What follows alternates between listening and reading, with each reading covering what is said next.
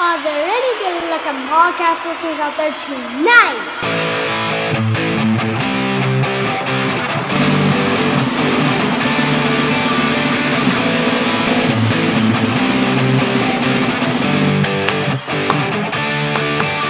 Soccer Noob rockin' America. He doesn't know soccer, but he's gonna talk about Soccer Noob rockin' America. Tactical analysis. Transfer news. Unlikely. Hey, that's not what I wrote. I don't really care. We're going with it now. All right. Soccer Noob rockin' America. Soccer Noob rockin' America. Featuring person noob. Talking about soccer lots.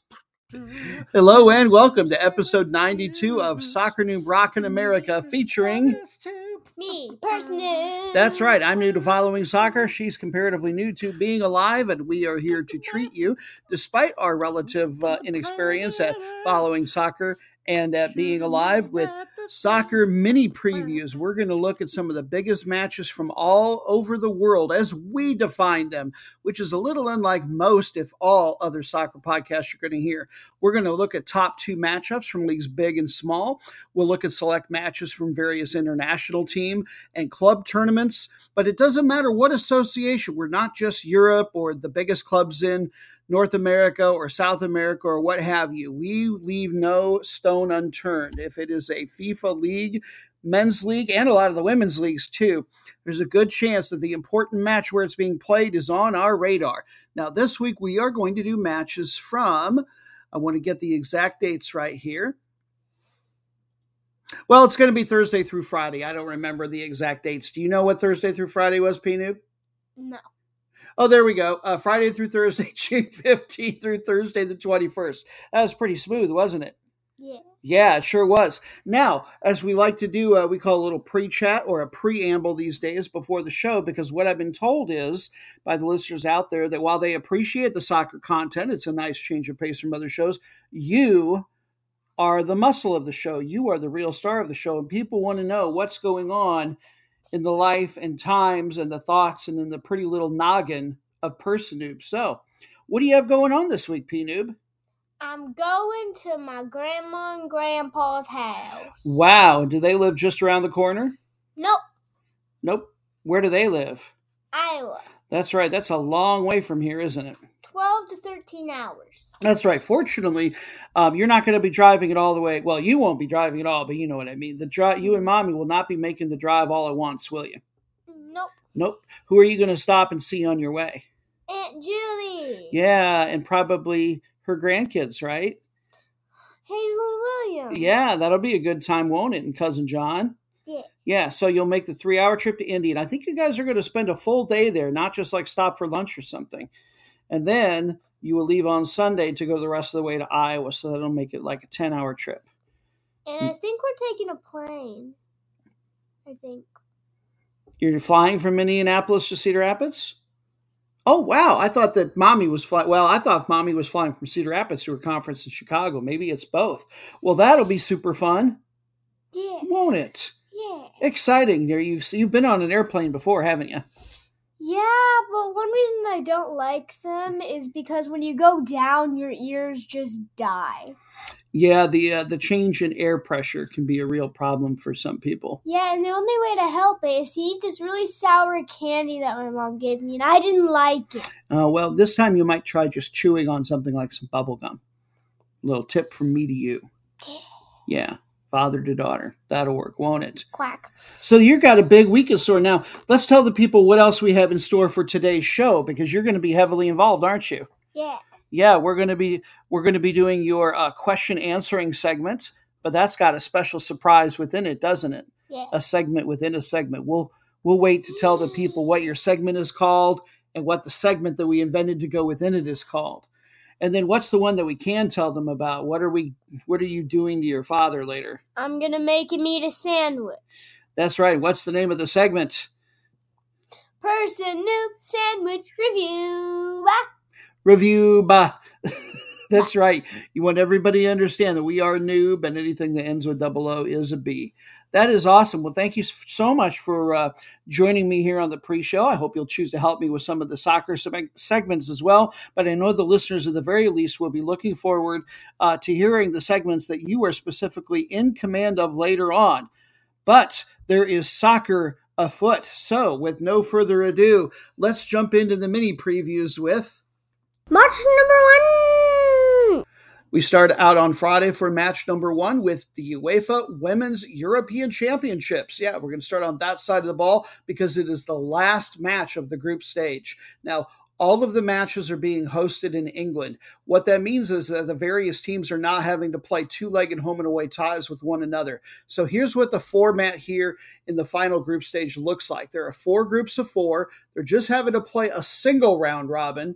The top 2 from each of the groups will advance to the knockout stage. Pretty simple. And you know that this is a big one because they're carrying it on ESPN, the Hot Deuce. Isn't that how ESPN2 is marketing itself now, Person Noob? No. No? Am I just making that up because bathroom humor is funny to me? Yes. I still think they should go with ESPN, the Hot Deuce. Anyway, it's a hot match. Number 13 ranked in UEFA, Austria taking on the ladies of number 7 ranked Norway. They are tied in points for second and third place respectively. Australia, of course, then are ahead by a little bit on goal differential. That means that Norway have to get a win in order to pass them and move on into the knockout stage. Austria, they trail England by just 3 points, but there's virtually no mathematical chance that they're going to catch them. They're behind on 8 on goal differential. England has been absolutely dominant. So let's take a look at the hosts on paper first. Austria, your underdogs heading into this, and yet right now they're in the driver's seat. All they need is a draw, and this will suit their style of play quite well. Now, they are ranked number 21 in the world by FIFA. They've never been to a World Cup of any kind. 2017, the last iteration of this event, was their first time ever in there, and they made it all the way to the semifinals. And they have made it this far this year, the same as they did in 2017, playing small ball or parking the bus, whichever way you want to describe it. They don't try to score a lot when they're playing competition that is at the very least their equal, but then that allows them to not give up too many goals as well. Now, the qualifying stage was a little bit different for them. They finished in second place behind France, one of, if not the very best teams in the world. And they managed a 22-3 goal differential and finishing in second place. That was good enough for them to advance. There was no guarantee by finishing in second place they would get to move on, but they barely did so. They ought to have advanced as the third best second place finisher of all of the groups. And that meant that they didn't have to go to a playoff round where the other second-place finishers had to go. So good on them for getting that far. Now, in the qualifying stage, on the scoring leaderboard was 7. A key gal that I want you to look for when you're watching this on ESPN2 is Nicole Billa. She's their striker. She currently plays for Hoffenheim over in Germany for her club ball. It's not one of the best 1 or 2 teams over there, but it's not a bad one by any stretch. Now, this gal is just 26 years old, but she brings the experience. Almost unbelievably, she has over 80 national team appearances notched to her belt. Just incredible. I think the very best player that they've had most recently, though, is on the defensive end. Their center back. It's not their goalie's very, very good, but it's their center back that really anchors things, and that is Katharina Scheichtel. She's been with Werder Bremen. Again, not one of the better teams over in Germany, but a top-flight team, and she has been a fixture there since 2013. Quite the longevity. Now, what really impressed about Austria and the way they decided to play, playing the style of small ball, is that they only lost to England when they played them 0-1. And then they beat Northern Ireland 0-2. That's a really big deal because, as well, you'll find out in a little bit what happened to them when they played England. As far as Austria's, one last note, their current form, they are 3-0-2 across all competitions, including friendlies, and they have been continuing to rely on their defense. And now your visitors, the Grasshoppers of Norway.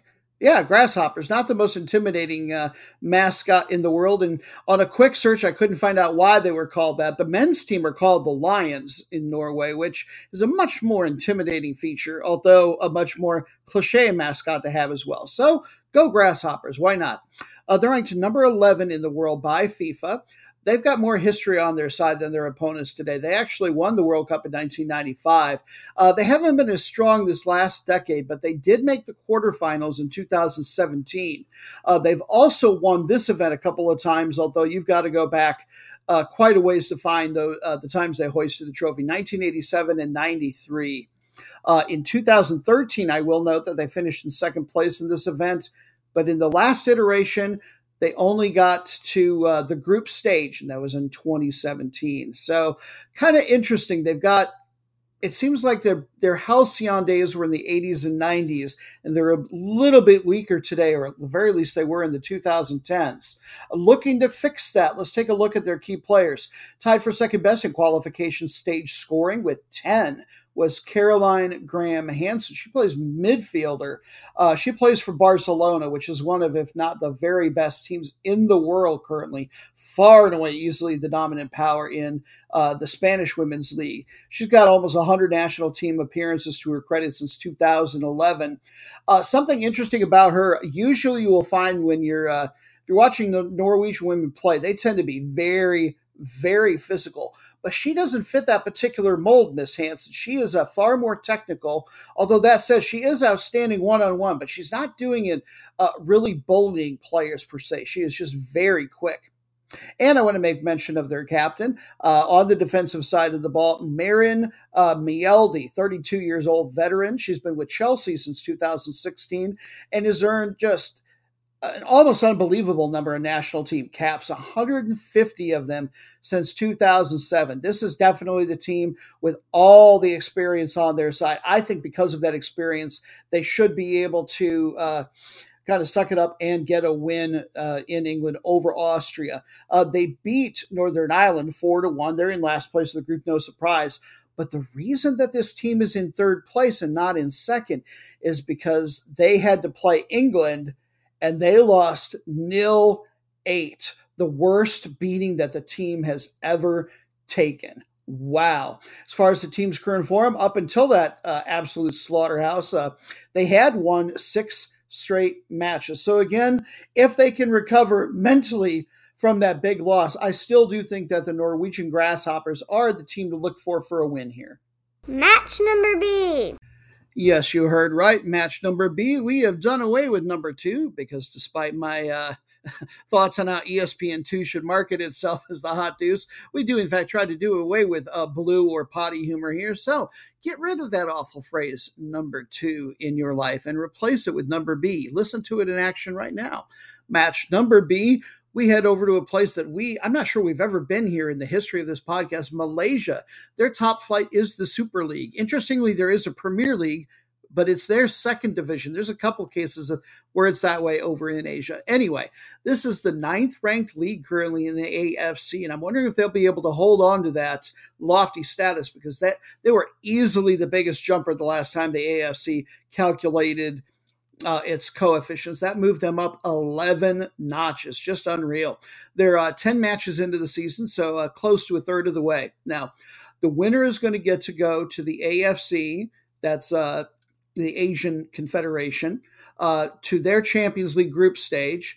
And then one team will get to go to the AFC Cup, that's their secondary tournament group stage, and the third place team will probably also get to go. They're listed as a standby team, and so basically when one of the other teams drops out, which will happen, they will get to fill in.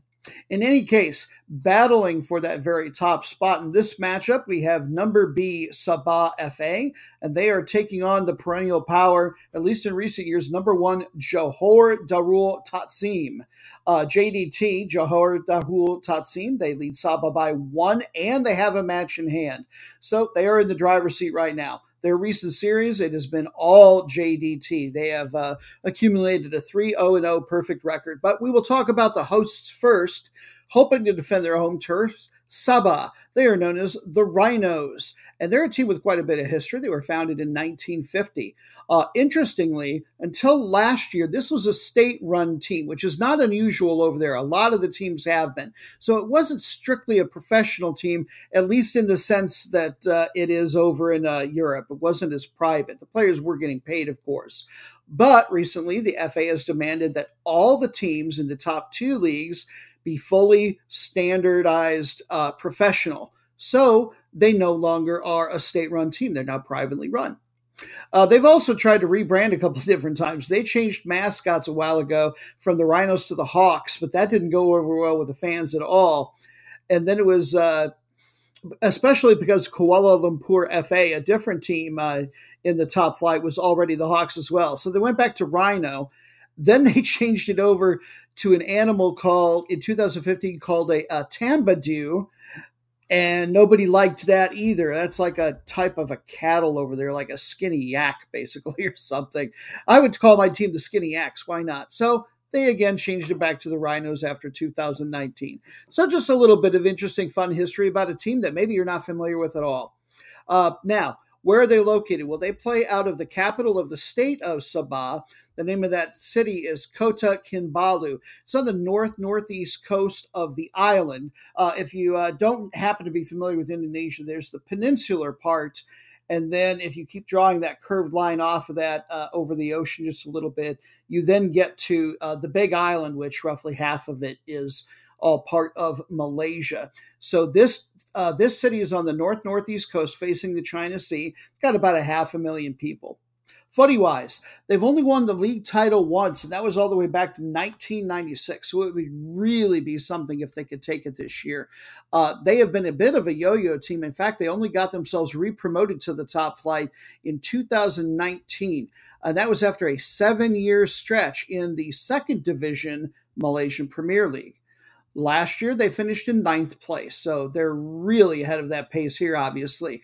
And they've done it, on offense and defense. They're so well balanced. They've got the third best offense in the league, scoring well over 1.5 goals per match, a top 3 defense, and the second best goal differential. So I think they're going to be there hanging at least with JDT, if not necessarily able to overtake them. I'll believe that when I see it, all the way through to season's end. Key player to look for on the scoring leaderboard with 3 so far is Tae Soo Park out of South Korea.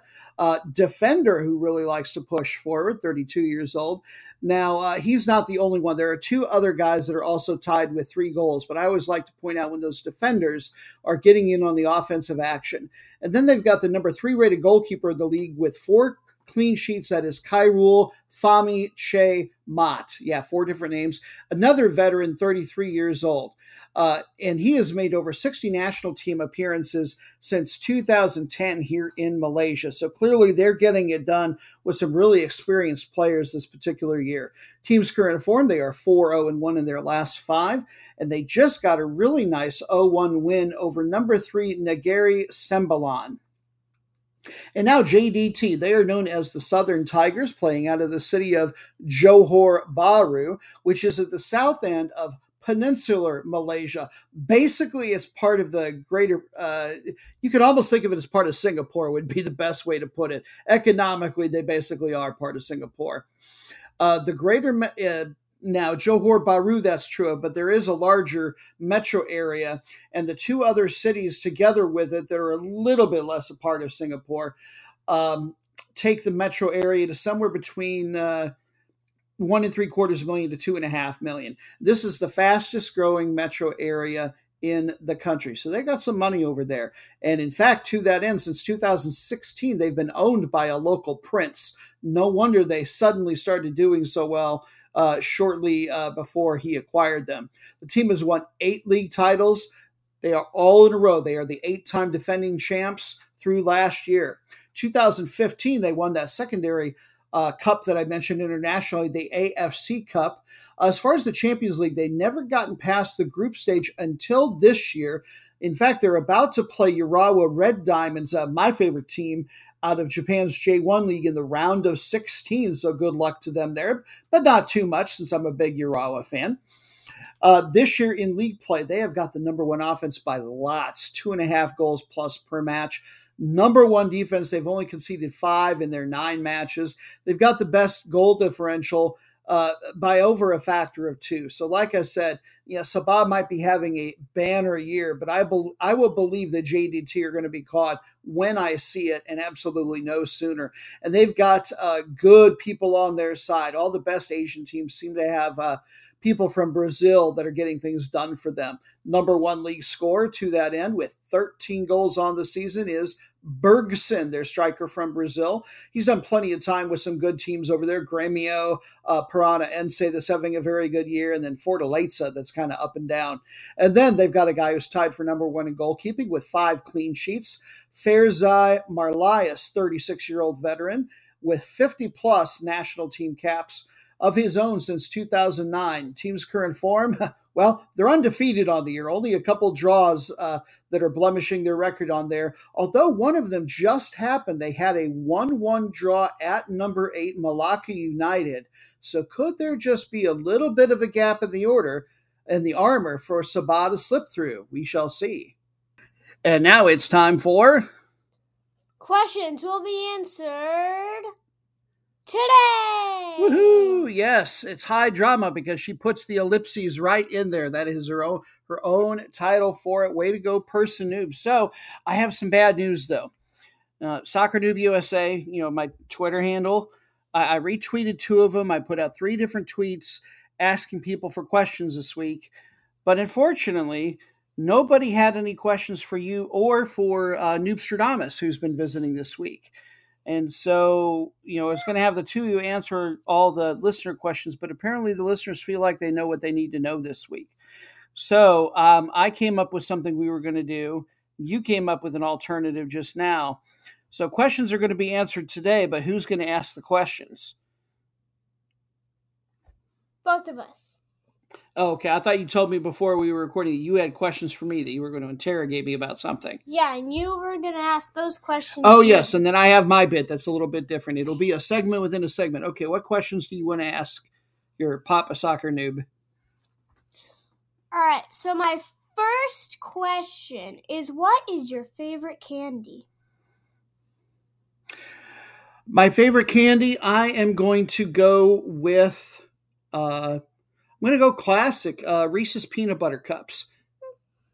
I particularly like them these days if they've got M&Ms in them, but, the classic is the best way to go. Ooh, I like the Reese's M&Ms. Oh, yeah, that aren't in a cup, that are just outside of it. Okay, so that was a question that was answered today. Yay! Do you have any other questions for me, or is that the only one you really wanted to know? I have a few other questions. Okay. Okay, some of these are weird. Do you like Scrabble or your glasses more? That's a really weird question. Well, I have to say my progressive trifocal old man glasses, because I couldn't play Scrabble or see your smiling face without them. So I have to say my glasses. Okay, you get one more question. All right. Who do you prefer? My mom or your mom? Oh, that is just cruel, because you know that at the very least Grandpa Dave listens to this. Who do I prefer? Yeah. Between those two? First, you are a mean child. Oh, pleased with yourself, are you? Yes. Am I allowed to say neither? No. No? You can only say neither if you beat me in rock, paper, scissors. All right, ready, set, go. 1, 2, 3. 1, 2, 3. 1, 2, 3. 1, 2, 3. Okay, I got her with paper on the third one, so I don't have to answer Dang it. it. I love you, Grandma Susan / my mom. What? I love you, my darling wife / Person Noob's mom. Yes, let there be wailing of gnashing of teeth as we move to the segment within a segment. Since none of you all sent Person Noob questions to answer, we are instead going to do Stolen Mailbag, where we take questions that some of you out on Twitter have asked other people, and we're going to answer in lieu of those other people because I think Person Noob's answers will be better. All right. At USMNT Fan 6, who is also known as Luke, and he was asking this of USMNT only. Is American soccer star Christian Pulisic's possible move to Juventus already done, just not officially announced, so that Chelsea can continue to sell tickets for their matches in the U.S.? That was just a bunch of words, but okay. So Christian Pulisic plays for Chelsea. He's the greatest player probably in American history, or will be someday. But he might be on the way out of his current club, Chelsea. He might be going to Juventus. They've tried. So far, they've said no. Some people think that the deal is really a done deal, just secretly, and that Chelsea's just getting to hang on to him for a little bit longer because Chelsea is going to come over to the United States and play some warm-up matches before the league begins. And if Christian Pulisic's on the team, then more people will buy more tickets and buy more stuff. So what do you think? Do you think that Christian Pulisic probably already has a deal with somebody else or no? Probably. You think so? You're a bit okay. So you're a little bit on the conspiracy theory train here, and they're just keeping him to sell more merch, more swag to the hip kids. Do they call it swag or is it merch now? Merch. Okay, fair enough. Question number 2 from USMNT_Stan, who is also Stan USMNT on Twitter, to Lionel Hutz, who is on Twitter from Cheap Seat. Should our entire core group of American stars, who will be mid-late 20s in their prime, come back to play in Major League Soccer after the 2026 World Cup? Yes. Okay, so they're going to play the World Cup this year, and then in 4 years they're going to play in another one, and then right when they're in their primes of their careers, rather than stay over in Europe where all the money is, they should come back and support American soccer and play in the American League, which is good, but not as good as the ones in Europe. No, they shouldn't do that. So you're changing your answer? Yes. They should stay over in Europe? Yeah. Okay. How do you feel about that? Why do you feel that way? Because if it's better for them in Europe, then maybe someday they can be the best team in the world. I don't know. Yeah, the idea is that they should be very good by 2026, but you think that they should stay over in Europe and get even better for the 2030 World Cup. Yeah. So they can maybe win it then. Okay, super. One last question, Miss Person Noob, and this is from Yale Averbook West, who is at Yale _Averbook. She tweeted out, "Who wants to work with me?" And then she put a link out for a position for basically, I think, the assistant general manager for one of the top women's teams, or one of the teams in the top women's league, the NWSL, to work with them as a general manager. And look, here, I linked us to it. And it's got the position summary. It's for a chief of soccer, operations general manager. So she asks, who wants to work with her? So I'm going to rephrase that question for you. Should your dad apply for the job?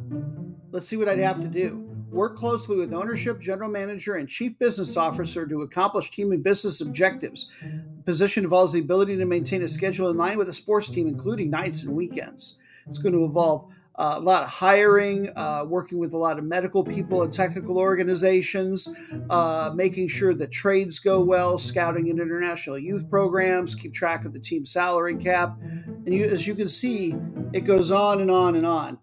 And it says here that I should have 5 years experience working in a technical department of a soccer team, and that I should have a college degree that's related to a role at a sports organization. Do you know what kind of degree Dad has? He has a teaching degree. He has an English degree. Yep, I have an English degree and most of a teaching certification. And have I ever worked for a soccer organization? No. How many soccer games have I ever watched in person even? 2. Yeah, not very many. Soccer noob, it's not just a character, y'all. It's my life. So, what should we tell Miss Averbuck? She says, who wants to work with me? Should we at least tell her that, yes, I want to work with her and be the assistant general manager of Gotham FC? Yeah. Yeah. What do you think my chances are of getting the job? 9%. Wow, that is a lot. I think 0.09% would be a little bit closer, but I appreciate your enthusiasm and your optimism.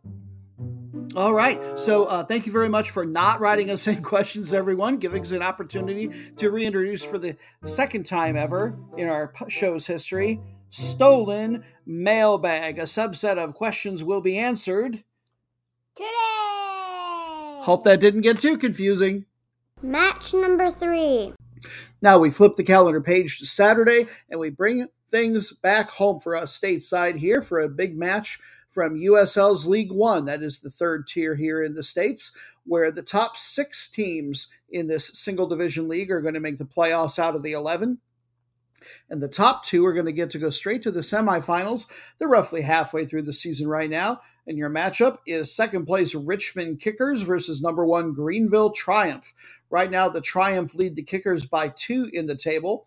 Richmond, in turn, lead South Georgia Tormenta and Forward Madison, that's been real red hot, by 5 points. Series between these two has been fairly even. Richmond Kickers with a slight advantage of a 4-0-3 record. You can catch this on ESPN Plus Eastern Time in the States at 6:30 Saturday night. We will first talk about the Kickers, also known as the Red Army and the Roos. I've never been able to find anything on why they're called the Roos, even if that's related to kangaroo or something else entirely. If anybody else out there has any idea, Soccer Noob USA is where I am on Twitter. Please let me know. Now, this club is one with a lot of history, almost 30 years old, and they're one of the oldest continuously run soccer clubs in the country. Last year, they finished in 5th place. That was good enough to get into the playoffs, and they got to the quarterfinal. They spent 2017-18 in the USL back when that was before it was called the Championship in Division II. And since then, they've been in this league. They've won 3 regular season Division III titles. 2013 was the most recent. They won also the United States Open Cup back in 1995, which I think was a little bit easier back then, but still a very big deal for them to have won it, especially as a non-Division I club. This year, statistically, they are outstanding. Number 1 offense, scoring almost 2 goals per match. They've got a top 3 defense, only allowing 1 per match on average, and the best goal differential by more than a factor of 2. Tied for second best in league scoring for them with 7 is Emiliano Terzaghi. I remember even talking about him last year, I believe. He is a forward for them. Mostly when he was back home in Argentina, he was playing for largely Division II clubs, but sometimes all the way back down into the 4th division, which is probably barely professional back there. So he's really found a home for himself here in the U.S. And why not? He was the 2020 and I believe 2021 league MVP. I know at least he won it one of those years. Helping him out, setting him up, number 1 on assists in the entire league with 7, is Jonathan Bolanos, a U.S. product, plays midfielder. Started his career with a couple of apps, had a cup of coffee with Division IV USL League 2 Des Moines Menace. As you remember from the intro, Person Noob and I are from Iowa originally, so the Menace is a team that we follow happily. Always glad to see their players moving on and doing well.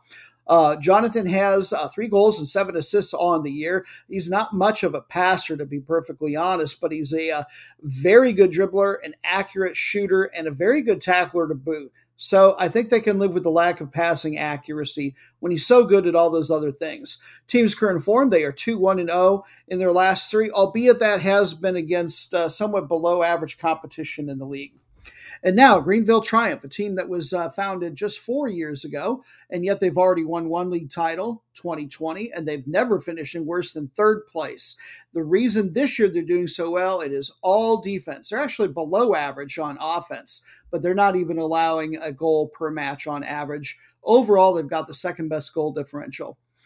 They do have what little offense they are getting is largely at the feet of Jacob Labovitz. He's got 5 goals on the year, which puts him in the top 10 for the league. He plays forward for them, as I'm sure he did for Virginia Tech.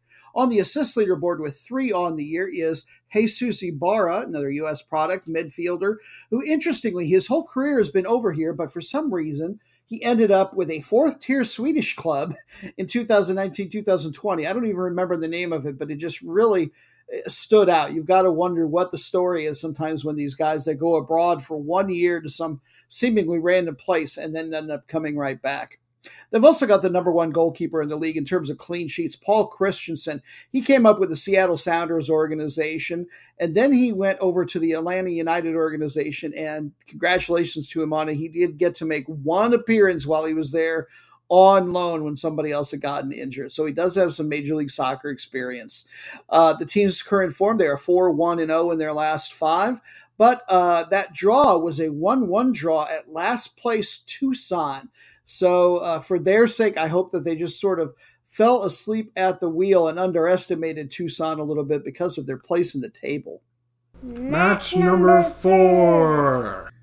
Let's stay stateside. It's very comfortable here at home. This time we are going to visit for match number 4, a 4th Division League, the National Premier Soccer League, the NPSL's Western Conference, where the Pacific Division is about to have their final between number 4 from their regular season, Crossfire Redmond, and number 4, FC Arizona, that plays out of the Phoenix / Mesa area. I believe that only the winner gets to move on to the playoffs. Effectively, this is a play-in match for the more regional or national playoffs. But that's all you're going to learn from me about this particular one, because we would like to make some money. And as always, to help us try and do that is our 3,500-year-old in-house prognosticator. Love having him on contract, not only because of the gorgeous flowing silver hair and his silky robes and just his oracle aura, if you will, but he's just a plain good friend, and we love his drug-aided or drug-addled visions. How is this one going to go? Please take it away, O mighty soothsayer. Greetings from Redmond, Washington. No howling merciless winds. It is not even rainy, which I will take as a good omen. I am at the true Buddhist school in a lovely garden with the Grandmaster himself, Lu Shengyan. After last week's fiasco of getting way too high on the lotus leaves at that amusement park near Salem, perhaps I need some drug-free spiritual time? The Grandmaster's blend of Buddhist and Taoist practices may be just what I need. 1 second. With whom am I speaking? You wouldn't believe me if I told you. Okay. Someone wants a soccer score divined. I know it's a waste, sir, but this is how we get the pills in the fresca. Yes. Excellent. Noob, this living Buddha himself has blessed our efforts this day.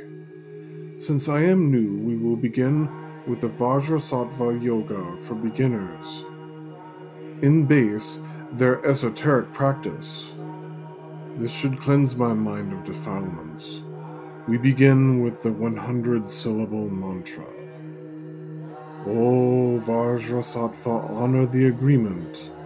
Reveal yourself as the Vajra being. Be steadfast. Whoa, that was fast. I'm traveling once again through space and time. Whee!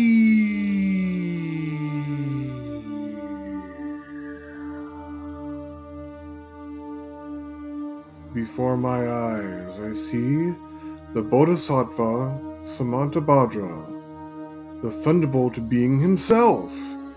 I fall to my knees, but he bids me rise, his name meaning universal good.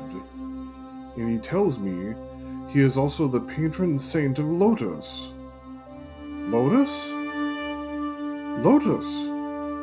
I am to continue my path as before. I wake from my vision, scrambling madly to roll in light leaves from my pockets. What a trance! What victory! Hey, come on now, fellas, no smoking, really? Grandmaster, you didn't have to call security to toss me out. Match number 5. Doggone it, come on. Damus, this is the second week in a row that you haven't actually mentioned a score. How am I going to put Person Noob through college if you don't prognosticate the scores? Oh, well, I guess I'll have to work harder to market the podcast. Anyway, match number 5 is another Saturday match, and we are headed off to Paradise. That'll make me feel better. Tahiti, League One. It's only ranked as the number 5 league in all of the Oceanic Football Confederation, but we don't care. French Polynesia is paradise. But as far as the footy, the top 2 teams will get to go to that Confederations Champions League. And here at the very tail end of the season, pretty much, we have number B, Pirée taking on number 1, Dragon. Dragon currently lead Pirée by 2 in the table and Venus by 3. Now that sounds pretty close, but it's even closer than you might be thinking, because unlike most of the world where you get 3 points for a win and each of the teams gets 1 point for a draw, it's a little different in Tahiti. One of 2 or 3 places in the world I'm aware of where they do a 4-2-1 system, 4 points for a win, 2 points for each team for a tie. And as happens in the places where this system is used, a lot of the time some teams just won't show up for various reasons. If you do show up and lose, you still get a point. But if you forfeit, you don't get nothing. So it's a very interesting system, but that means there could still be there's a lot of fluidity in the table, still a lot of volatility in the standings. Now, Dragon, number 1 right now, they've all but mathematically guaranteed themselves a top 2 finish. Venus would have to make up win and make up 15 on goal differential. So effectively we have a 2-team race, although, for the title, but obviously Venus could still catch Pirée. In any case, when these 2 played earlier this season and Dragon hosted, they had a shootout but played to a 3-3 draw.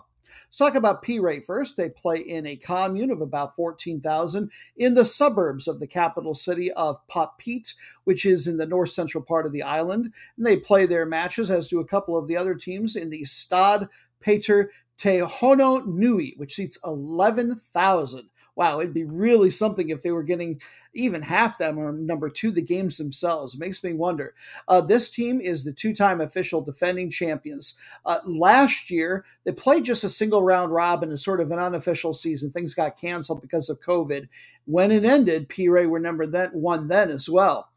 But here they are, having a leapfrog one more team in the standings to maintain that crown.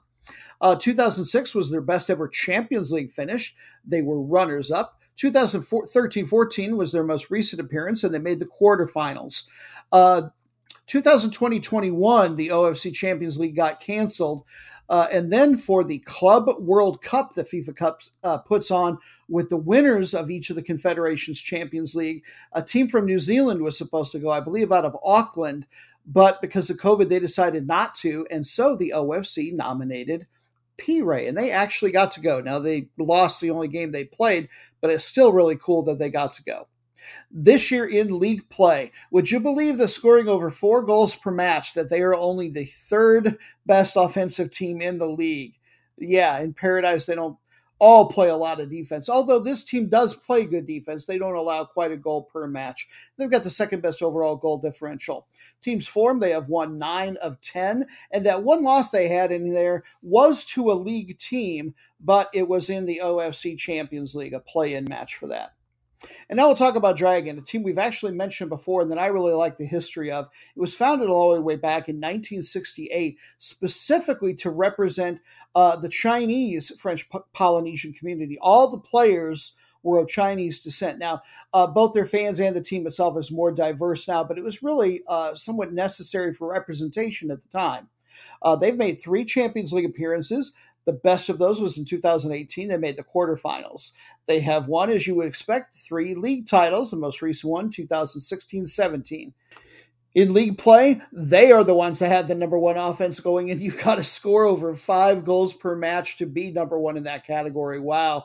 They've only got the 3rd best defense. They're actually giving up over a goal per match, but they do have the number 1 overall goal differential. Team's current form, 4-1-0 in their last 5. That one was their only loss of the season, and that was a 4-5 loss at home, interestingly, to number 4 Tefana. You know, it's not like we don't get these cats string and catnip toys and play with them in lots of different ways, and yet here they are, always mewling for a recap of the previous week's matches. Well, perhaps we could all do with that. Let's see how things went. Last week, match number 1 was a Friday match from Major League Soccer. Number 1 in the West, LAFC, played host to number 4, LA Galaxy. What a match it was. LAFC did come out on top 3-2. Kellen Acosta had an assist, as did Carlos Vela. This knocked LA Galaxy down to number 5, unfortunately for them. Match number B from the National Premier Soccer League's Golden Gate Division. Second place, El Farolito played host to number 3, Napa Valley 1839, and Farolito absolutely dropped the hammer on him and won 5-1. Saturday, match number 3 from the USL2 Northwest Division. Number 1 Capital took on number B Ballard, and the result was a 3-1 win for Capital. No change in the table there. Match number 4 from the Premier League in Canada, where second best Atletico Ottawa hosted number 1 Cavalry FC. They played to a 1-1 draw. For Ottawa, their star Balo Tabla had the goal. There was no change in position in the table for these two. Match number 5, Liga Puerto Rico. They were having their playoff final. Number 1 Metropolitan and number 3 Puerto Rico Sol, and it was not a contest. Metropolitan won 5-0. Congratulations to the American champions in Puerto Rico. Match number 6, another championship final, but this one from Island Africa, Cape Verde Football Championship, where number 1 from their Group C, Academica do Mindelo, beat the winners of Group B, Palmyra, and it was Mindelo coming out on top 1-0. Congratulations to them on their trophy. Sunday, match number 7 from the women's AFCON. We had number 2, whoops.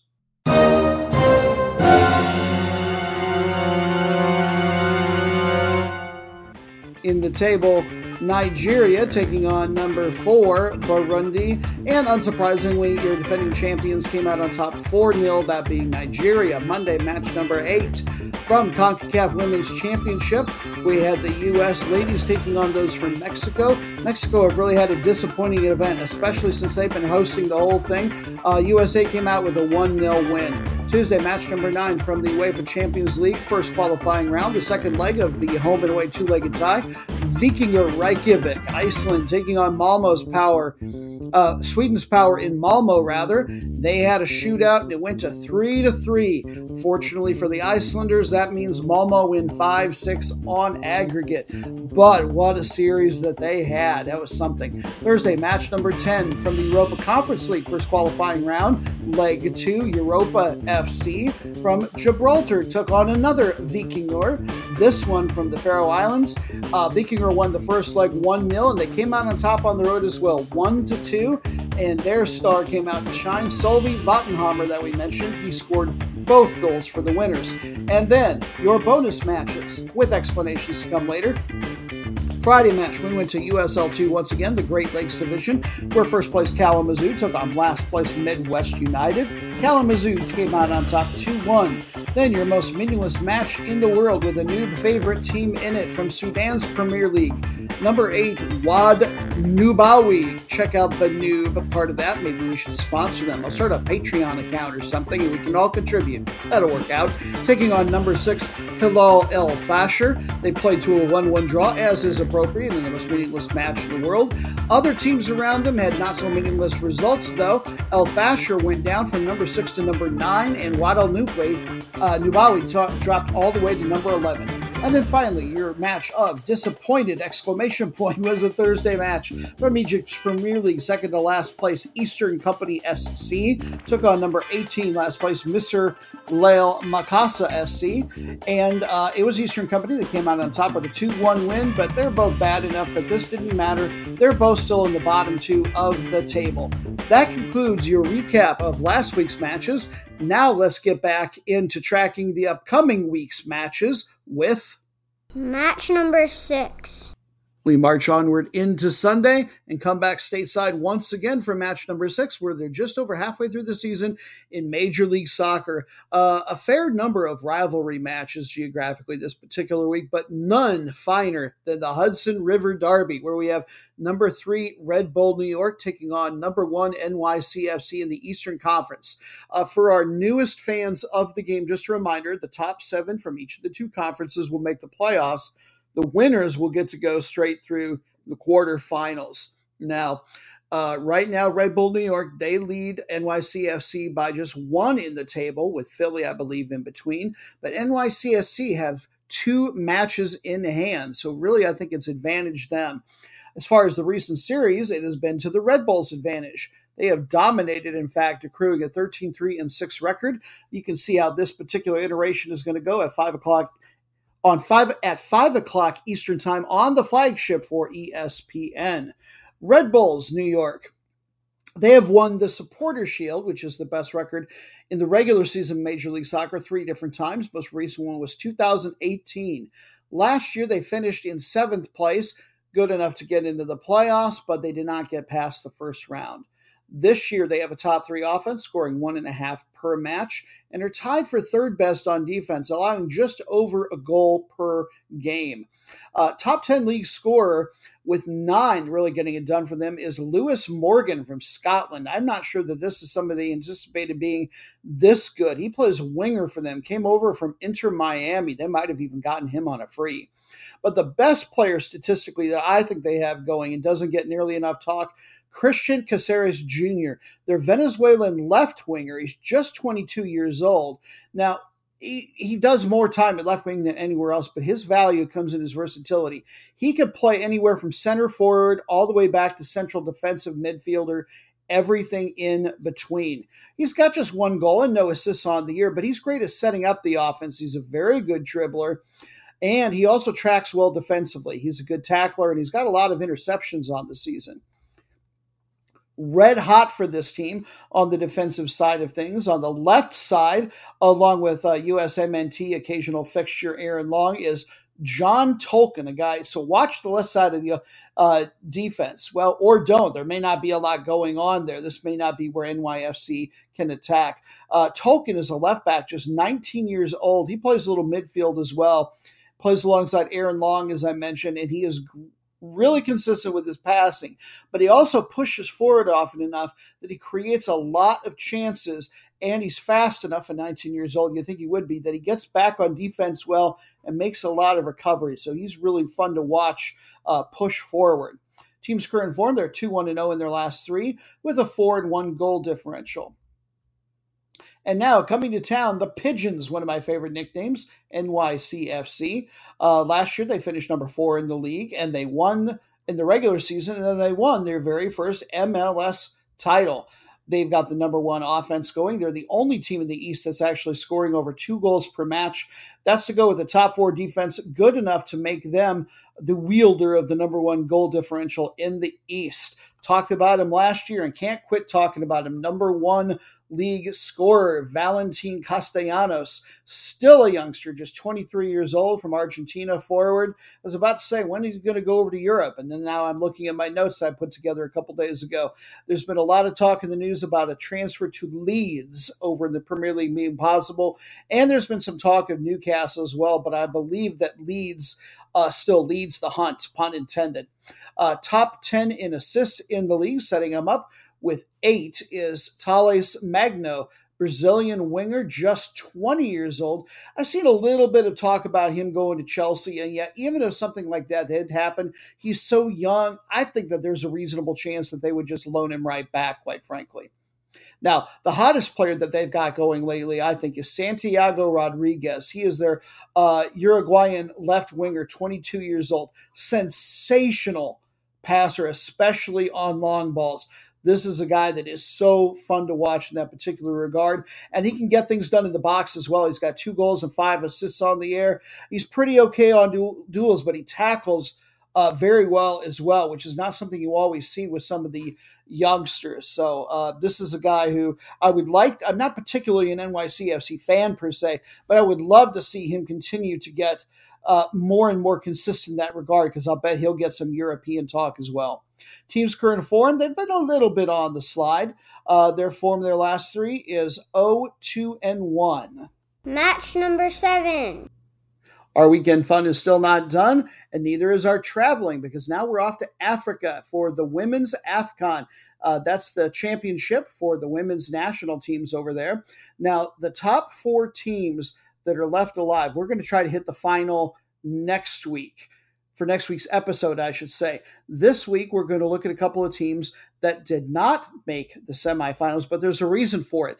This tournament has doubled, like a lot of the women's Confederation Championships have, doubling as World Cup qualification events. The top 4 teams that are still alive in the winner's bracket, as it were, have all already qualified for the World Cup. But 2 more teams are going to get to go to interconfederation playoffs. In other words, they've still got a chance, and that's where these teams are going to come in. There are 4 teams left alive. Tunisia and South Africa, they're going to play each other. The winner is going to get to go to one of those ICPO matches. And then the winner of this particular match, the one we're going to look at, Botswana versus Cameroon here. They call these, I think, the repechage matches, and I'm probably mispronouncing it, but I like to think of them simply as consolation matches. So let's talk about Botswana first, because Lord knows probably nobody has had much reason to in the past. This is a team with very little history and very little success, and yet here they are, having advanced quite a ways. They are known as the Zebras. The country's only even had a women's program really since 2002 is all. Their ranking worldwide just number 152. They're not even in the top half of the African Confederation. They're rated number 29.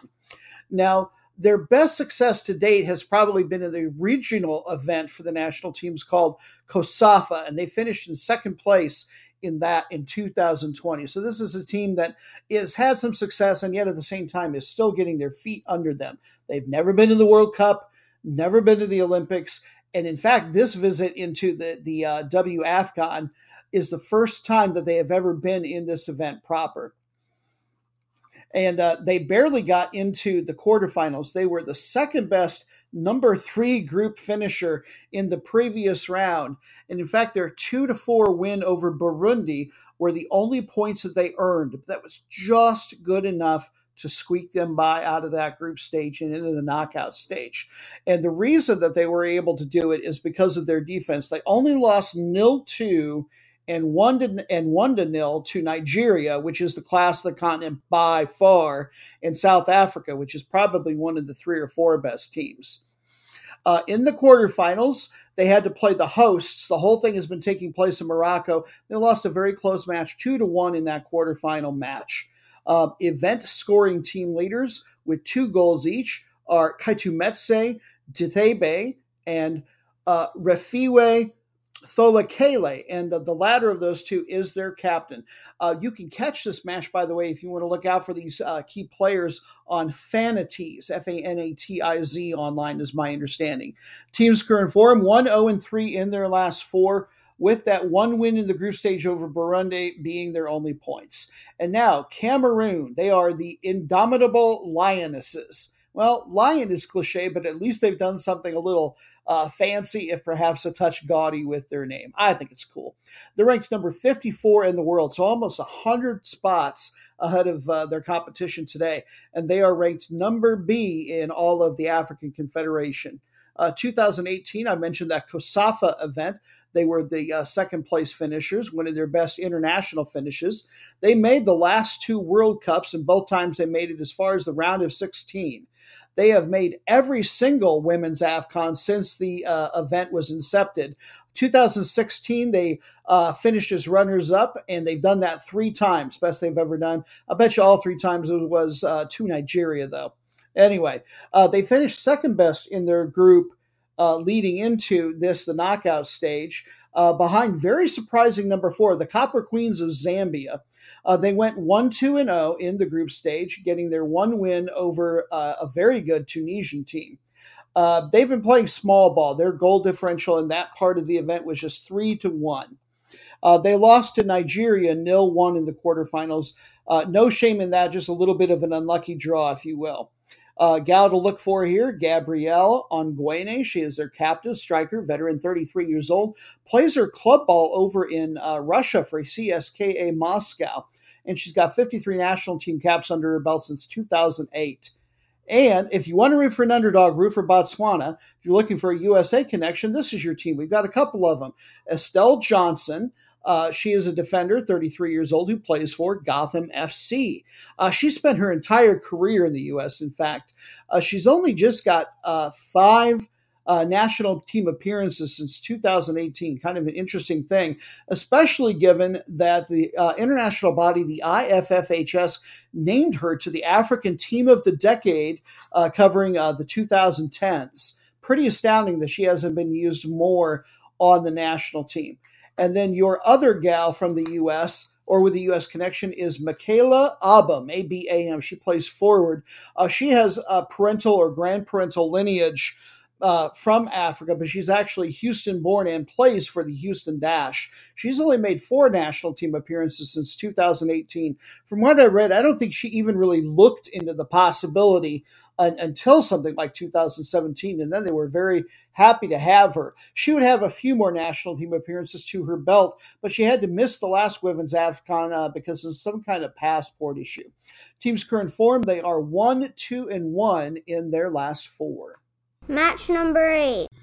Another Sunday match, and this time we hop across the Southern Atlantic to Brazil for a really fun match from their top flight, the Serie A, where they're just a little bit less than halfway through the season here in South America's premier domestic league. 4 of their teams get to go to the Champions League group stage. 2 more teams will participate from the qualifying stages on, and then 6 teams will get to go to the Copa Sudamericana, their secondary international club tournament.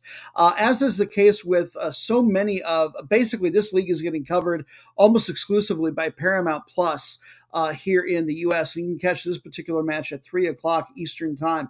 This is not a top 2. This is one that Persanoob actually picked out. I think she thought it would be cool if we got to hit every confederation at least once. So sorry about that second division in Ireland. We looked at your top 2 matchup. Same thing, the top 2 in the East in the USL Championship, second tier in America. I gave her a choice between those 2 matches and this one, and she said that she likes Brazil. So here we are for number 7, Sao Paulo, taking on number 5, Fluminense. So remember from what I said before about how many teams are getting to go, Sao Paulo, this is really critical for them, even at this moderately early juncture of the season, that they are sitting just outside of the Copa Libertadores, the South American Champions League.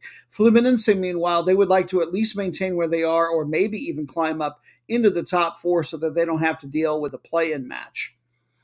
Only 3 points in this league right now separate number 6, Atletico Paranaense, and Fluminense, by the way, with whom they're tied, and number 1, Palmeiras. So there is all kinds of volatility waiting to happen here potentially at the top of the table. Then you've got Sao Paulo. They are 4 more points back, kind of the best of the rest. But if you're part of, quote-unquote, the rest, it means right now that you're not going to the Copa Libertadores, so they really need to make a move. Fluminense have had the best of it in recent seasons. They've accrued a 10-7-7 record. Sao Paulo are getting to host, and they play out of the district of Morumbi in that metro area. It's in the west central part of Sao Paulo, probably has about 35,000 people. This is the most supported club in Brazil. Figure I read says they have something like 12 million supporters. And why not? This is a team with 3 Copa Libertadores titles on their belt, although 2005 was the most recent one. And then they went on to win the FIFA Club World Cup that year, which is a really big deal because the Europeans win it almost every year. Last year, I feel like they started out strong and they collapsed late. They ended up finishing all the way down in 13th. This year, to be perfectly honest, their stats, I think that they're not going to do any better than flirting with a Copa Libertadores spurt. They really are what they are. They've got a top 6 offense and a top 6 defense, but just barely on both counts. And then the goal differential is in that same area. So, who have they been relying on and who are they hoping to squeeze a little bit more out of? Well, there's one name to know with this particular team, and that is the second best scorer in all of the league with 9 goals, and that is Jonathan Calleri. He comes over from Argentina, plays striker with them. Really interesting career history with him. He's with a team in Uruguay officially called Deportivo Maldonado that I'm barely familiar with. I don't think they're particularly good, to be perfectly honest. But so they've had his rights since like 2016, yet they've almost always loaned him out. He's played for West Ham over in the Premier League, and then a bunch of La Liga clubs, not any of the top ones, but well, it doesn't matter which ones, and even over in Italy, I believe, with Osasuna. Maybe that's the La Liga one. I'm getting confused. In any case, he's always been loaned out to better places than the club that actually has him. Team's current form, their last 2, they're just 0-1-1. Those dropped points, snapped a 3-match winning streak. Basically, they've got to find some offense now that they're back on their home turf. And now, Fluminense playing out of Laranjeiras, Rio de Janeiro. It's in the southern part of the city. It's a very upper middle class residential area, basically. So if you like your soccer blue collar rough and tumble, this may not be the fan group for you. I do like the fact that they have named their club after a demonym for the indigenous people of the Flumen or Fluminense. I don't know what the root word is there, but it's named after those native people. They've also got a weird nickname, one of several, that is the rice powder. I didn't find any explanation for that. Maybe I'll be able to do a deeper dive in the future. Or maybe you can. You could let me know. Anyway, 2 league titles to their credit. Last one was a decade ago. 2008, they were runners-up in the Copa Libertadores. Last year, they finished just in 7th place, so they were Copa Sudamericana bound. This year, I think that they could really push hard for a top 4 spot. The offense is just so-so. Top 5, but to be perfectly honest, Serie A in Brazil is not the highest scoring league in the world. They've got a top 3 defense and a top 4 goal differential.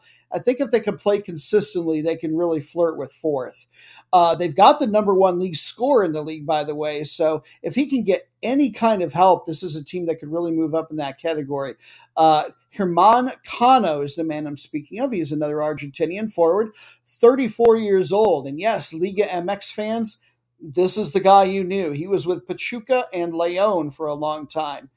And then they've got 3 players on the assist leaderboard with 3 each. So if they could just find a second guy to really get any goals for them, they should be doing very well. They've got a good goalkeeper as well. He's tied for second best in the league in clean sheets with 7, and that is the singularly named Fabio. Not the model, but he's close to his age probably. This guy is 41 years old. This is it, but I'm glad he's settled in and is still doing well, because oftentimes when you move from a place for the first time in a long time, that's not always necessarily how it goes. He spent his 16 previous seasons with Cruzeiro before coming over here. Team's current form, they have won 6 straight matches across all competitions. Defense in particular has been on fire. They've got a 14-2 goal differential over that stretch. Hello everybody, it is Person Noob here, and today my dad is eating the sandwich that I put up for the ingredients, the tastiest sandwich ever. Yeah, what you can't see is, although maybe you heard them, is the bunny air quotes that she's putting around tastiest. I believe what she's also referring to with the ingredients is we want to say thank you to everybody that voted in a poll. That Person Noob herself, she identified herself and tweeted out a poll asking what sort of, which of 4 different pairs of ingredients should go on the sandwich that she was going to have me eat. Now let me interject here that the whole idea when we first started doing periodically Person Noob's sandwich reviews, remember, always pronounce any ooh word with a B on the end, kids, was that you were going to be reviewing sandwiches that I made or picked up somewhere. How did things change? Why am I now the one eating the sandwiches? Because it's Person Noob Sandwich Review. I'm the person that runs it, so it can be either way. Oh, well, all right then. I guess she is my co-host, not my sidekick. I always specifically say it one way versus the other. Do we want to tell the good people what you did here with the winning sandwich that got the most votes? Oh yes. So what got the most votes was pickles and mustard. Now, this is not pickles and mustard as the primary extra ingredients on some other sort of normal sandwich, is it? No. No. What else is on this sandwich? Bread. And what else? Air. Yeah, nothing else. So there's so much mustard on this thing that it's spilling out over the side. And did you go with the Dijon mustard from the fridge, or did you go with? Okay, so it's just French's yellow mustard, dill pickles. Yep. And what kind of bread is it on? Wheat. Not that it's really gonna matter. And it's my job. Am I being punished for something? Yes. I am. What? You're being punished for being mean to me. That's right. Well, we had this planned beforehand, but yes, earlier tonight when we found the microphone in the trash, I was not real thrilled. I didn't get way angry, but I was kind of displeased, wasn't I? Yeah. But maybe one of the cats knocked it over. We don't know. All right, so now what was just a sandwich review is now my punishment, my fate, as it were. I want to make sure I get the mustard.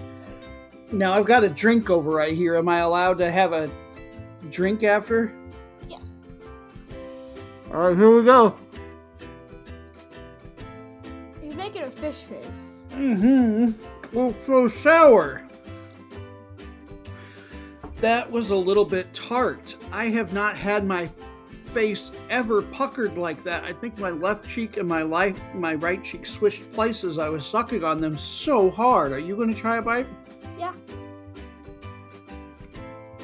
There you go. Uh-oh, pickle down on the floor. Pickle down in my mouth. Tastes great. You like the sandwich? I like the sandwich. All right, so how do we want to, are we rating the sandwich? It is a review, but You're rating the sandwich. I'm rating the sandwich. Well, for myself, I am a big mustard fan. I can very much leave ketchup alone. It's okay as a condiment on a variety of things, but most things you would put ketchup on, I would prefer to have it without. Mustard, like if I go to a baseball game my whole life, 2 brats, one with a little yellow mustard and one without. I'm a mustard guy, but I don't like to overdo it. That sandwich overdid it. And then only pickles. There was nothing but a little bit of the sweetness in the wheat bread to counterbalance. Now, I'm also surprised that I didn't feel like it was so much mustard that the texture was overwhelming, because you want to tell them how you made it? I squirted out some mustard because I was having problems because I'm not a good cook, and the mustard was death. And then I spreaded it smoothly with a knife, and then I yeeted some pickles onto it. I took the other piece of bread and I put lots of mustard on that, spread it, slapped them together, squeezed it as hard as I could. Yeah, so the key thing that I want listeners to get here is that both sides of the bread had a lot of mustard. So what am I rating this on? A 1 out of 5? 1 out of 10. 1 out of 10 noobs? The wheat bread was okay. It has tastes I like on it. It was just way too strong. I would never eat this again, but I won't give it my lowest rating by any. Out of 1 to 10 possible noob reviews or whatever. Is that a unit? Yeah. Okay, I give it a 3. Does that seem fair? I give it a 7. Really? Oh, she's actually going for more of the sandwich. Well, there you have it. This has been Person Noob Sandwich Review. Match number 9. After a busy weekend like that, you deserve Monday off, and so you shall have it. We'll get back into the tracking on Tuesday. Match number 8 comes to us from the CONCACAF Women's Championship. It is the final between the two favorites all along, the U.S. and Canada. Now, because so many podcasts are going to be giving you all kinds of in-depth preview on this, we will take a break, as we often do late in this particular show's episodes. We'll do what we call a culture break. Instead of talking about the game, we're going to talk about something where it's being hosted. Now, this whole event is being held in Monterey. So I thought, well, what else is there to do in Monterey besides this? And I found something really fun. You can go there for the soccer and then stay to see the Grutas de Garcia, 30 kilometers outside of Monterey. It's a really easy get. It's in an area called the Sierra del Fraile, which is called, or translates to Friar's Range. once you get close and get parked, you can, if you want to. I wouldn't take a really steep hiking path, or you can do what most people do and take the 5-minute aerial tramway to get to the entrances for these caves, which were formed 50 to 60 million years ago. And if you're into fossils, this is probably one really fun to take the kids for, because it used to be submerged in seawater entirely during the prehistoric era. So right in the walls, not just in the ground, you're going to find tons and tons of sea animal remains, fossils, and the like. This area was thought to be undiscovered by humans until the Marmolejo brothers in 1843 found it, which is really neither here nor there, but I read that and I really liked their name. I wonder if it translates to marmalade. I really wanted to. Anyway, they went, and I don't know why, but they went and found a priest in a nearby village to tell them about these gorgeous caves that they found. The village was named Garcia, and now hence Grutas de Garcia. Now, if you're a serious spelunker, these may not be the most impressive caves in the world. They're fine, but there are bigger, deeper ones out there. But these are not unimpressive at all. There's over 2 miles to walk between the two different paths.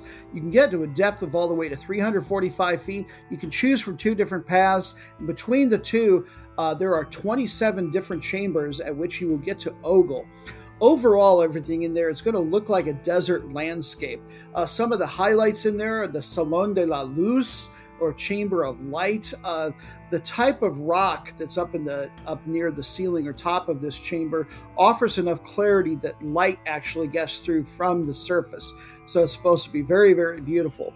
There's another one that they call La Octavia Maravilla, or Eighth Wonder, where a stalactite and a stalagmite, one from the ceiling, one from the ground, grow together into a column or columns. And then you've got the Salón de Aire, which has a 40-foot balcony that I believe you get to look out over the chamber from. There are a bunch of other ones as well. One that looks like the Nativity, the Frozen Fountain, the theater, which they've set up some artificial lights to make that look really cool. I think it has a bunch of small stalactite, stalagmite columns, and one called El Arbol de Navidad, the Christmas tree. So, in any case, if you're down there to watch the soccer, or if you ever head that way, remember that Noob mentioned to you such a fabulous place to go and take your family or friends, the Grutas de Garcia. And match number 10, we're done. Finally! Yes, and finally, we're going to get to see a trophy lifted this episode. Your final match of our traditional 10, if you will, remember that we still have our bonus matches to come, is from the Egypt FA Cup. They've reached their final, where the winner will get the shiny trophy and, at least officially, a Confederations Cup berth. That's the secondary tournament behind the Champions League in Africa. But I will tell you that these two teams that have made the final, they're going to the Champions League. I'll virtually guarantee it. And so the two teams that are the most excited that these two teams made it are Future FC and a team called Smuha, because they are in 4th place in the Premier League. And so the Confederations Cup berth will pass on down to one of them. This particular match is going to be played at a neutral site in Alexandria, and your participants are Al Ahly and taking on Zamalek, 2 of the big 3 in Egypt. As far as the recent series, it has been all Al Ahly, as it has really been for about 120 some years. They have a recent series lead of 13-9 against just 2 losses. The 2 times that they have played this season in league play, Al Ahly have earned a 2-2 draw and then a shootout of a 5-3 win. I think what we're going to find as we go through here is one thing I can guarantee. If you can find a place to watch this online, I'm not aware of any U.S. TV coverage, you're going to see a lot of goals. It's going to be a fun one. Al Ahly, they are your home team on paper and known as the Red Devils or the Red Giant. They are were the 6-time defending league champions until last year. They have won 37 FA Cup titles, but only 2 over the last decade. Haven't taken this event quite as seriously as seemed like. They didn't have the roughest path to get here. They advanced to the title over a Division II team called Aswan. Currently in the 2021-22 Premier League, they are in 3rd place, but they're probably really a top 2 team at least, because they've got 2 matches in hand on the top 2 teams. They've got the number 1 offense. They're the only team scoring over 2 goals per match.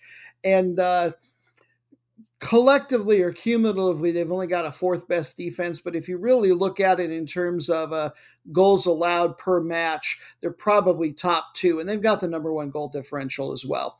On the scoring leaderboard for them in league play with 7 is Mohamed Sharif. He is a striker. And then top 10 in assists for them with 5 is Mohamed Afshar, their left midfielder, who also has 6 goals. He's the best player on the team.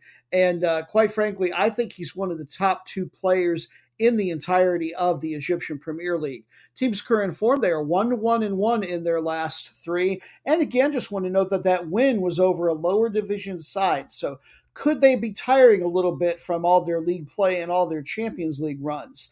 If so, looking to take advantage of that is Zamalek, known as the White Castle or the White Knight. And interestingly, because I would have thought it was Al Ahly, but this was actually the most crowned club in Egypt of the 20th century internationally.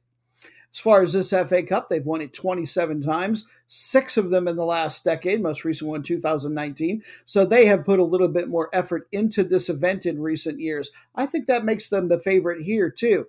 And they are your defending league champions. Yeah, the team that broke Al Ahly's 6-year streak. Currently, they are number 1 in the Premier League. They didn't have a tough road to this final either. They advanced over a second division team themselves called Petrojet, who were just moted down a couple 3 years ago. They don't have the best defense in the world. They're not much above average, but they've got the second best offense going in the Premier League and a top 3 goal differential. Team number 1, or rather tied for number 1 in league scoring with 12 is Zizo, Z-I-Z-O, maybe it's Zizo, I'm not sure, midfielder. European footy fans, I suppose there's a chance you could recognize him. He spent 1 year with one of the perennial also-rans in Portugal, Moreirense. But as far as Egypt, he's one of the best players in their league. He's got 20 national team caps to his credit as well. And by the way, to go with those 12 goals, 7 assists. He's the best player in this league. They've also got the second best goalkeeper in terms of clean sheets in Mohamed Sobhai. He's got a dozen of those and the league's best save percentage at 76%. But I think what's more telling about that is not only is he a really good goalkeeper, but that the team gives up a lot of shots on goal and he gets a lot of practice. Hence, just another reason I think it's being shown that this is going to be a high-scoring affair. Team's current form, they are 5-1-0 in their last 6. They've won 2 straight, but they haven't kept any clean sheets over that stretch. Bring forth the bonus matches! Perhaps my favorite part of the show, and in large part because you, the listener, have had a chance to decide what the content was going to be. How does that happen? Well, you find me on Twitter, Soccer Noob USA. At the beginning of every week, I put up polls with the candidate matches. You vote, dreamy content happens. It's sensational. The first one is a first versus last place matchup that we call the route of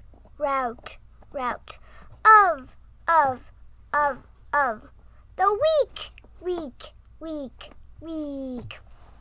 And you have selected a Saturday match from the 4th tier of U.S. soccer, not the NPSL this time, the other one, USL 2, a match from the Chesapeake Division where we have number 1 Lionsbridge taking on number 6 in last place Commonwealth Cardinals. The champion is going to get to go on to the playoffs. The second best team might get to. There's no relegation, so the Cardinals don't have to worry about that. There are 6 clubs in this particular division, and they play a 14-match schedule. Lionsbridge won 0-4 when they last played. And in fact, that was just a few days ago, the last time both of these teams played. Here's how the table looks. Lionsbridge, they lead Christos by 13. And if you've been following American soccer at all for a while, that was a team that made a really deep U.S. Open Cup run just a few years ago.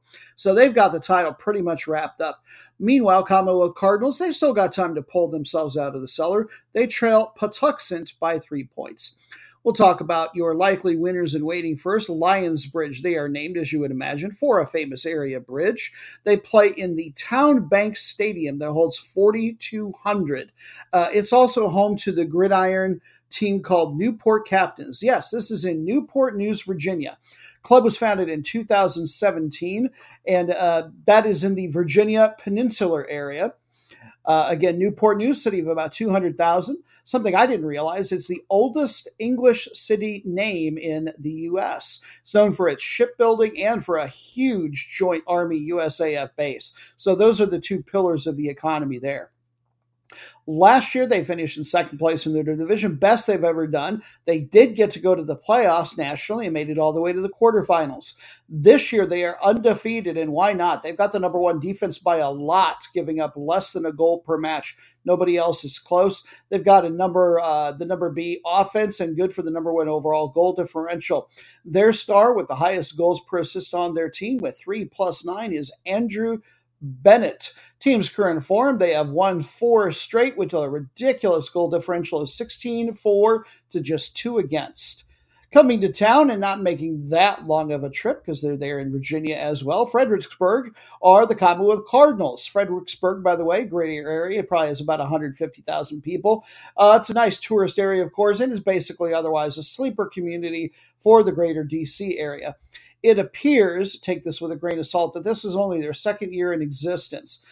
They've got tied for the fourth best offense, so not much better than worse. They only manage a goal per game, and then they've got the worst defense by quite a bit. They're giving up over 3 per match. So no other team is within 50% of them on goal differential. They are heinous.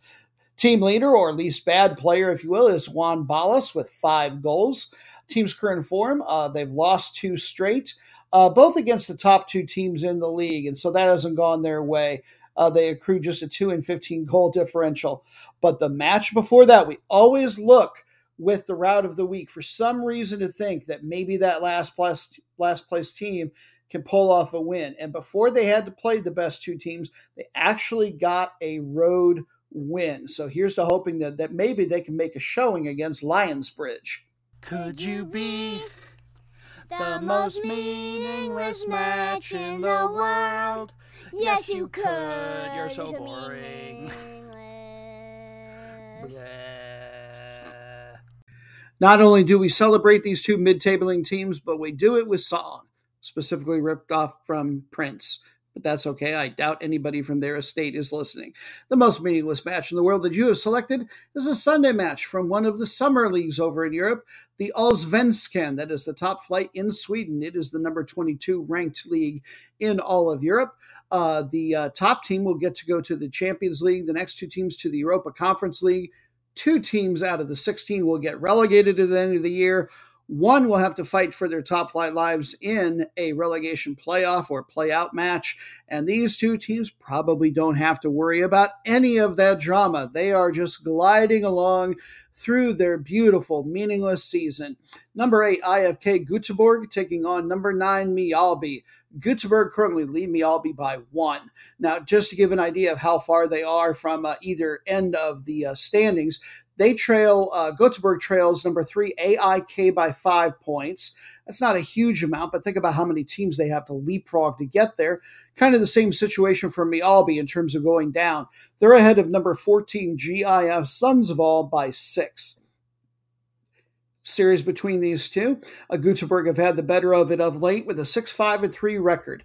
They are known as the Angels and play out of the town of Gothenburg. Gothenburg, Göteborg, literally the same thing, just from different languages. It's on the southwest coast of the country, second biggest metro area at a fair bit over 1 million people. This is the biggest port in all of Scandinavia, and it's a huge manufacturing area. This is the most popular club in the country, despite the fact that they're not having their best ever season right now. Really, their halcyon days were back in the 1980s, and the support, doesn't tend to wane in places like this. They have won 18 league titles. Most recent one, though, was 2007. They won what is now the Europa League twice, both times back in the 1980s. And then twice with the Champions League, they have been as far as the semifinals. More recent of those 2 appearances was in the mid-90s. Last year, they were in a fairly meaningless position as well, having finished 8th. This year, the offense is the reason that they are not doing better. They're in the bottom half of the league in that regard, but their top 6 defense keeps them just afloat and keeps their goal differential more or less dead even. The best player on their team is the second best scorer in the league, actually, with 7, Marcus Berg, 35-year-old veteran striker who spent the heart of his career in Greece, not with one of the big 3 over there, but Panathinaikos, not a bad team by any stretch, although he just came over from Krasnodar in Russia last year. And he's earned 90 national team caps from 2008 through last year. I'm not sure he's playing international ball anymore. And then something we like to do just for fun is to look at the most meaningless player or the most average player on the entire roster. That looks like it is Hossam Aish from Syria, right midfielder, 2 goals, no assists. He actually started his career here, so this is his second time here. He's a good tackler, but really not very good on his passing accuracy. And something else fun but meaningless I found out about him is he has visited 41 of the 48 train stations in Sweden, something he likes to do in the off season. When asked about that by one of the 2 big local papers there in Gothenburg, yeah, they still have 2, believe it or not. When asked about it, his quote was, "Yeah, it's kind of fun to do, but which is my favorite? They're just train stations." Talk about meaningless. Anyway, as far as the team's current form, they are 2-0-1 over the last 3 with a 4-4 goal differential. At least one of the facts that you just heard from that half of the mini preview wasn't true. I'll let you guess which one it was. And now, Mjällby. They were founded in 1938, and yet this is only their 9th season in the top flight. They've won the Super Etan 2 different times, most recently 2019. That's the 2nd division. They play out of Hallavik, which is on the southeast coast. It's got maybe 1,000 people. It's not very big, but the whole municipality that they're a part of has 17,000, and then the whole county, which is actually Mjällby, has about 150,000. It's the smallest county in the country.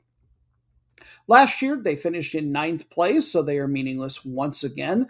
The offense is putrid, to be perfectly honest. They only average a goal per match, but they've got a top 4 defense, and that's good to make sure that they are just staying afloat with an almost perfectly even goal differential. A small ball is rarely going to get you that any further than that, quite frankly, in league play. Best player they probably got going is Samuel Brolin, their goalkeeper, with 5 clean sheets, just 21 years old. He's actually on loan here from the team that's currently in 3rd place and one of the perennial powers in Sweden, AIK. The most meaningless player they have, and he's got time to either stink worse or find some meaning in his and all of our lives, and that is 19-year-old center back Noah Isle. He's on loan here from Malmo, the real current power right now in Sweden. His contract for loan runs out in November. It remains to be seen, I think, whether he's going to get to go up to Malmo or go out on loan again. He's got 1 goal on the season. He's excellent on clearances and interceptions, but he doesn't even try to dribble or tackle, quite frankly. And I think that the last when you're a center back is just unforgivable. And he's an okay passer. Team's current form, they are 1-1-2 in their last 4. And now at last we reach the end of our podcast road. And while we have been celebrating good teams, and yes, even with that last match, mediocre teams, oh no, that is not how we end these shows week by week. Instead, we end with wailing and gnashing of teeth, with putridity that is unmatched worldwide. Welcome to the match of Disappointed! And you have selected a Friday match from the Deep North Division of USL2. Yeah, we're going back to the 4th tier league here in the U.S. This division has 6 clubs. It's a very strong one. 3 get to go to the playoffs. This is the one we talked about earlier that the Des Moines Menace are in. This is the last match of the regular season and the end of the season for these two, certainly. Number 6, last place, Minneapolis City, taking on number 5, St. Croix. Right now, St. Croix, they lead Minneapolis City by 6. They trail number 4, Manitoba, by 3, but they're way behind on goal differential, and Manitoba have a match in hand. So these two are going to finish in those last 2 spots. That's how disappointing they are. They might as well not even play. I mean, who knows? It could be the safest thing to not introduce people to the horrible psychosis that could result from the terrible brands of soccer that they play, quite frankly. When they have bothered to play earlier this season, St. Croix got a 3-3 draw at home and then a 1-1 draw, so a 1-0 win rather, and Minneapolis finally gets to host one for them. themselves. And we'll talk about them first, Minneapolis City. They were founded in 2016. I do have to say there is something I like about this club. They consider themselves very people-driven. They're not particularly corporate, don't go after a lot of sponsorships, and all of their players are Minnesota residents. They moved over from the NPSL, the other division or Tier 4 league, this year. They're known as the Crows, by the way. They play at Augsburg University, which is a Lutheran church with the ELCA, which is somebody who grew up in a different one of the synods. ELCA isn't even the good one. They need to find a different home field. Anyway, Missouri Synod, go fight, win. Let's see. They were the 3-time straight NPSL division champions through last year. They thought, we should go and see if we can dominate the other league. Well, they have done anything but. Apparently, the USL2 is the stronger one. They haven't won a single game, quite frankly. And it's no surprise. They've got the worst offense. They're the only team in the division that's not managing a goal per match. Second to worst defense, they're giving up over 2 per match. The least bad player that they have is Eli Goldman. He's got 3 goals and an assist from the forward position. As far as the team's current form, well, let's not just say current. Let's look back into history to see how sucky they are. They haven't won a match since July 23rd of last year and have lost 6 straight here. And now, take a look at St. Croix. This is their first year in existence. They play in Stillwater, Minnesota, a small town of about 20,000. It's about 25 miles from Minneapolis, St. Paul. Played in a Scrabble tournament there once. It's quite beautiful, but apparently the soccer, very disappointing. St. Croix is the name of the river. You've got Wisconsin on the other side, of course.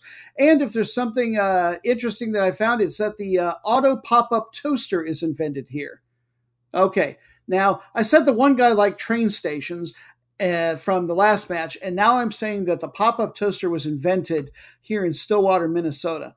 I will leave it to you to figure out which one is a bluff and which one is the real fact.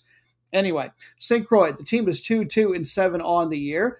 They are tied for 4th place on offense, but have the worst defense, going in over 2.5 goals per match that they are giving up. Far and away their best player, only guy who's been worth a darn, quite frankly, has been Telvin Va. He's got 5 goals and 3 assists. That's most of the offense for the whole team, quite frankly.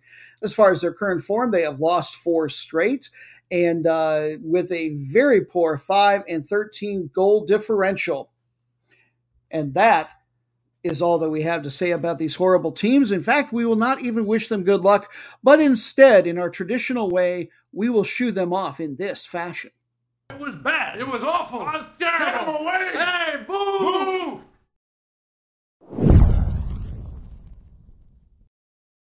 And that'll put a bow on episode 92 of Soccer Noob Rock in America, featuring Person Noob, where we always like to thank those who have contributed, such as the management for all of his production and editing wizardry, to Dan, our website's former Interno Inferno, for all of his continued creative efforts and inspirations, of course to she who is featured in the title of the show, and in fact is the true star, Person Noob. Mwah. Thank you so much. I love doing this with you every single week, letting you get to decide how you want to steer your portions of the podcast ship. It's always lots of fun. And of course, to you, the listener, we know that this is not your usual soccer podcast out there. We hope at the very least that you have found it a very nice change of pace. And if you've really enjoyed it, that you'll share it with your footy-minded friends. So, until we do it again in a few days, please have yourselves a fabulous footy week. Take care.